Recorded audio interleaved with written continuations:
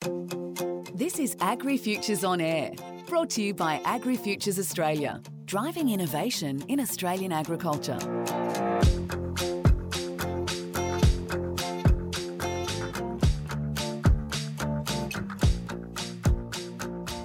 Hello and welcome to the AgriFutures On Air podcast. My name is Steve Honor, and you may have heard me hosting our sister podcast, Evoke Ag. Have you ever been hacked? Besides the economic loss, the impact can be devastating and continue long after the actual incident. This week, while our regular podcaster Chris Brown takes a break, we focus on cybersecurity with a particular focus on agriculture. It follows a new report by BDO and commissioned by AgriFutures Australia that found the adoption of new technologies increases the likelihood of a potentially devastating cybersecurity incident. And just having antivirus software and a long password isn't going to cut it anymore. BDO partner of cybersecurity John Borchi discusses what a cyber attack looks like, why it normally begins with an email, and what you can do to prevent it. John spoke with AgriFutures podcaster Joe Mazzocchi. With me today is John Borchi, who is a partner in cybersecurity at BDO. Welcome, John. Thank you. Happy to be here. We're discussing cybersecurity, particularly in agriculture. And I suppose there's no greater example, John, than the wool sales that were shut down in Australia for over a week in February 2020. What can you tell us about that? I think that was a good example of what can happen in this industry. It was a very basic hacking attack. So it was an email opened, stopped the business from working through blocking it from being able to access its information. And then there was a lot of work to get the infection out and to get access back. So that actually happens on a daily basis across a number of sectors. More recently, earlier this year, we had another one in the meatworks was in Australia as well. So it's not something unique, and it's an example that it's starting to happen more and more often. And starting to happen more and more often in agriculture? Yeah, and I think what we're talking about today is to raise that awareness that this is not just science fiction that happens in the movies. It's something that's occurring more and more in agriculture across agri, forestry, and fisheries as well. And what we need to know is how does this happen? What do we need to do to protect ourselves? And these are in the report that we've got. Well, that's a great segue. Your report, the BDO report, Cybersecurity Threats, Are We Prepared? Tell us about perhaps the methodology used in finding out what producers and farmers think about cybersecurity. Yeah, well, the reason we teamed up with AgriFutures on this is because it's an unknown entity in the agribusiness in Australia as to what's happening in take-up of technology and whether people are aware of cybersecurity threats and what they're doing about it. So we didn't want to make up the story. We started by doing a survey of all the people in the sector, whether they're small, medium or large businesses, because the sector is quite diverse as well, and we didn't want to leave anyone out. And that survey gave us the first glimpse of what the primary producers themselves are going through and what they think is happening. And we also engaged the research and development companies as well as a few supply chain people and some technology people as well. And what did the farmers and the producers say to you? Did they say, for example, that it is an issue for them? Yeah, I think there were two themes, I guess. One is that they probably thought they knew more than they did about cyber threats. And I guess that's a symptom of what happens when you don't understand the issue well enough. So what they thought about was, do I have antivirus? Do I have an IT person who comes and helps me when there's a problem? Do I check my password and change it? But it's much more than that. These things are the very basic things, and cybersecurity is a lot broader. And the other theme was that some of those basic things weren't being done. So understanding where the information is, what's critical to their business, what technology they use and how they use it, what happens if it's not available, if someone stops them from being able to use it, asking themselves, who are their customers? Do they have clear information about them? Who are their suppliers? Who's in their supply chain? How they work together? What the risks are that are introduced in that supply chain? How do you catch those attackers from coming in? What sort of things do you look out for? So there's lack of awareness and training as well. So the report didn't want to focus on the big players. We wanted it to be available to everyone in the industry, small, medium, large. And what is cybersecurity, John? Yeah, so it's not what you see in the movies where someone's sitting in a dark room with a hoodie trying to break in. The people doing it range from young criminals who just buy some hacking equipment off the internet and start doing it, to very organized crimes. People who used to rob banks are now doing cyber attacks because there's more money in it. You can access people around the world, and it's very little risk in being caught. It's not like walking into a bank with a rifle or a gun. All the way to governments and big businesses doing it to get an upper hand. Especially in the agribusiness, there's a lot of research development happening. Technology is turning farms into smart farms in order to make things more efficient and more productive. There's a global market for that, and people want that information.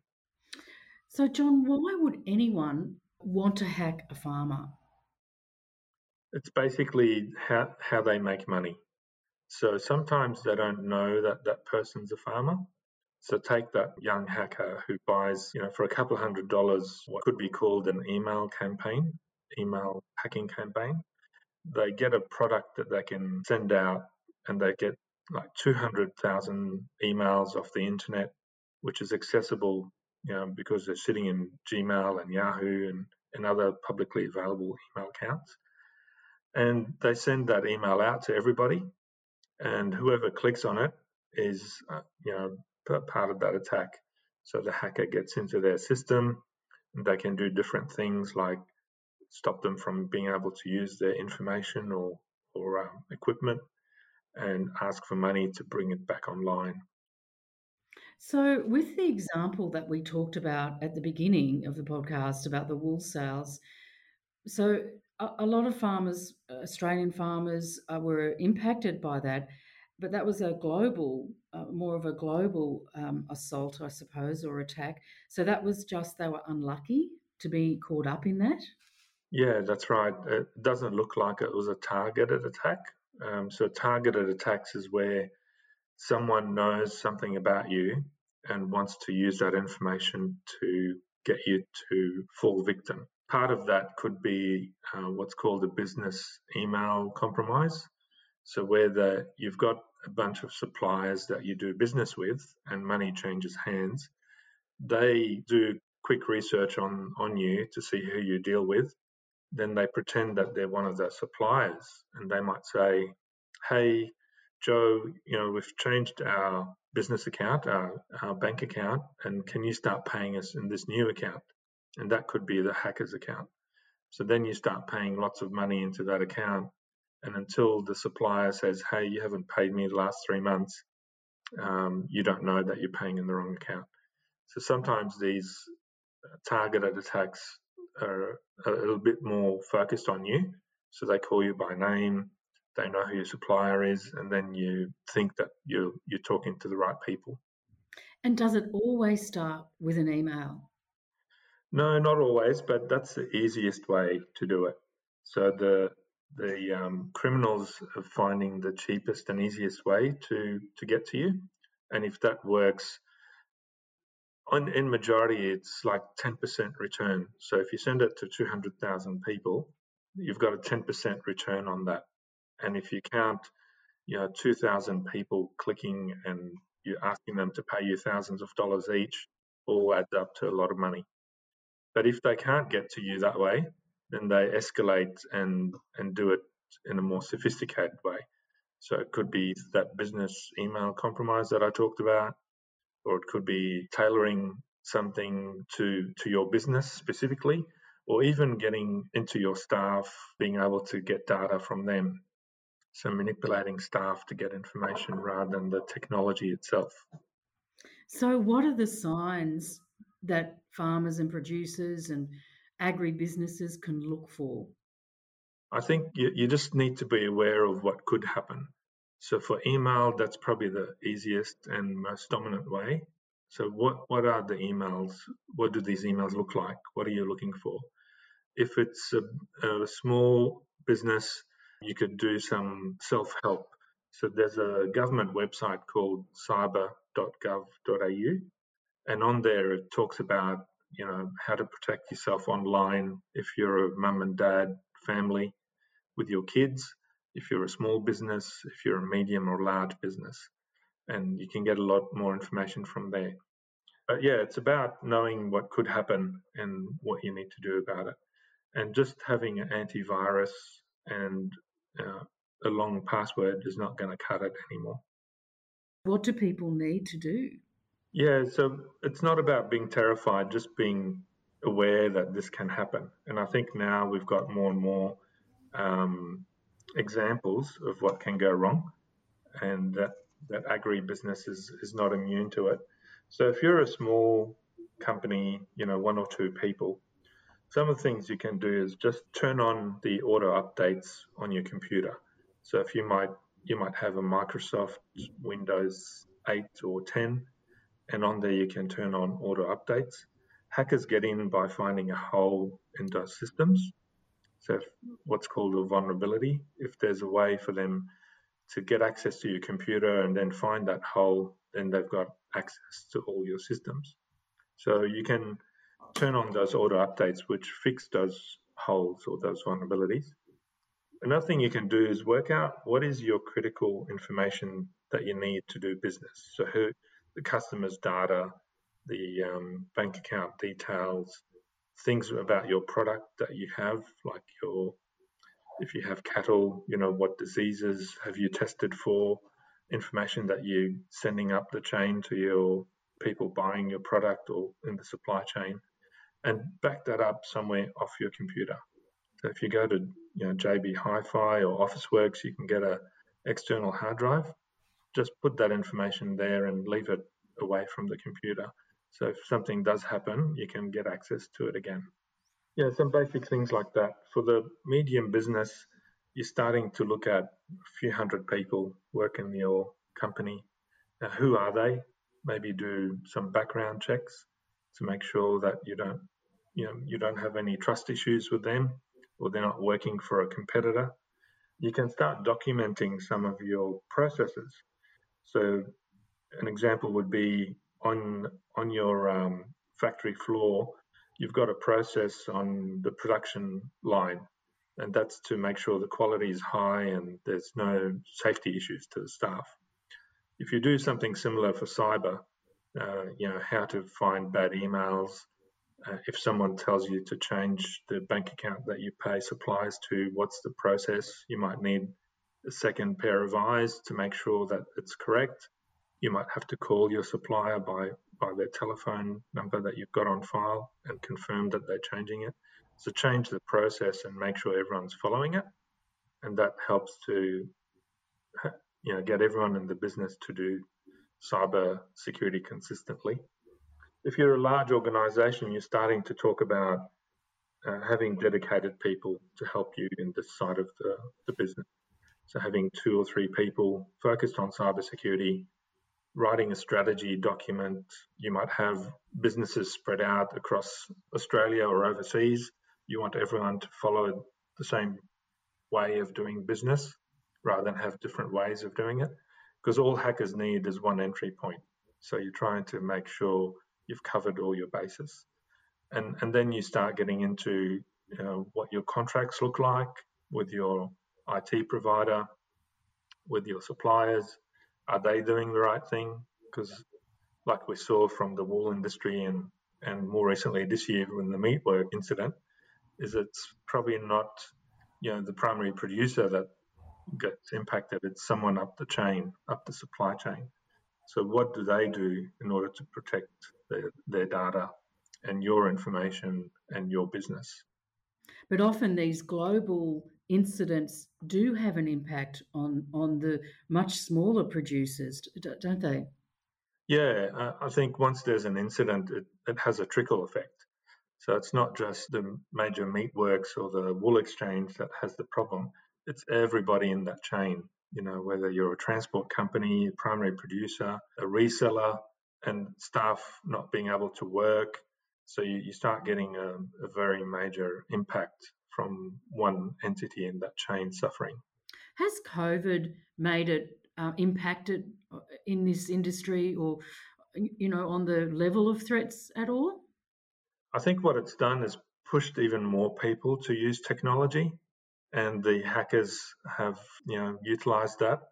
So if you think about pre-COVID, how many times you used your computer to talk to family, we probably hardly ever did it. But then everyone started using Zoom, started sending more and more photos on Facebook and things like that. So you start using technology because your distances are pushing you apart.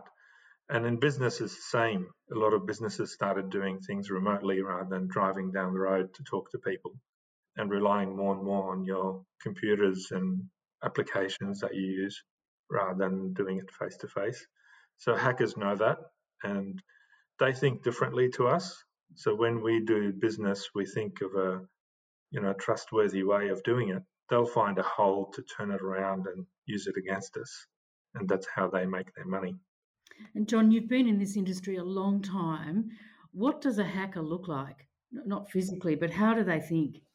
Yeah, so they're basically criminals. They used to rob banks or do fraud here and there, or get people. There was what's called the love fraud, where you say, I'm in Sri Lanka or I'm in Zambia, and send me some money and I'll come and meet you and we'll get married. That's what criminals do. They find a way to make money. And these guys, because people use technology, they started doing it against people at home, but now it's become more lucrative to do it against businesses. Because if you can't run your business and someone's asking you to pay thousands or even millions of dollars to get back and do your business, you're probably going to pay that, or you're going to think about it if you can't do it yourself. These types of criminals know what works and what doesn't work. So, for example, 5 years ago, what's called a ransom. So if I hack into your company, stop you from doing your work, I'll ask you to pay me $1,000. You pay it, and then you're back online. Now that money is not 1,000 anymore; it's hundreds of thousands or millions, because they know how critical it is for people to get back in business. It's the very worst of humankind, isn't it? Yeah, I think criminal behaviour has been around a long time, and this is just giving them a better medium to get to everybody, rather than getting out of the comforts of their home and going out there and doing it physically. It's much easier to do it online these days. And will they continue to become more sophisticated? Yeah, that depends on who's trying to attack you. And sometimes what we've seen is that the ways they do it is through persistence and through urgency. So if they say, hey, I'm returning some money to you because you've overpaid on your bill, but you only have the next 30 minutes to do it, otherwise you miss out. That urgency stops you from thinking clearly. You go, oh, yeah, okay, I want to get my $100 back. I'll click the link and I'll put my details in. So that urgency might be escalated. So if you didn't do it, you might even get a phone call. And criminals, do it through persistence as well. And the more they persist, the more it sounds legitimate. So, the report talks through some of these examples and gives you ideas on how to protect yourself and what to do to help your business as well. And certainly there are things, as you say, the report shows that there are things that people can do to protect themselves, farmers, producers, agribusinesses, and it's really a mindset, isn't it, to not to be alarmed, but just to be aware that this could happen. Exactly. And We don't want everyone to take this report and say, okay, I'm not using technology anymore. That's not the idea. Every sector has gone through this technology transformation or digital transformation where technology starts helping your business exponentially. You can't do it without it. It's more about being aware of what could go wrong and putting it in as you're putting the technology in. So understanding what can go wrong, taking steps to make sure it doesn't happen, and you keep going. It's not about stopping what you're doing. In fact, if anything, with the coming years, technology is going to be even more part of our lives, which is hard to believe. But I suppose you're saying that our security has to match those advances in technology. Yeah, and what this is called is security by design. So you're bringing a new technology in to transform your business. Just have security in the design of it so that you're not having to fix it later when things go wrong. Because the worst part of using technology is when your business stops, everything is an alarm. You've got your suppliers screaming at you, your customers, your staff not knowing whether they've got a job. That's not a good place to be. If you put it in from the start while you're upgrading your business, chances are that's not going to happen. Or if it does happen, you've got a way to deal with it. Well, John Borchie, it's been fantastic, fascinating to talk with you today. And the report sounds really interesting. Cybersecurity threats, are we prepared? It sounds like mandatory reading for every farmer, producer and agribusiness. Yes, and the language is very simple. So don't be deterred by, the words cyber and threats and things like that. There's a lot of examples and a lot of, simple language to pick up the themes and to learn from it. So, encourage everyone to take it up and read it. Thanks so much for your time, John. Thank you. That was Joe Mazzocchi speaking with John Borchie, BDO Partner of Cybersecurity and author of the report, Cybersecurity Threats. Are we prepared? Thanks for listening today. My name is Steve Honor, and I look forward to talking to you next time. If you're interested in finding out more about agtech and food innovations that are changing the future of Australian farming, make sure you listen to my weekly podcast on Evoke Ag. Until next time, have a great day.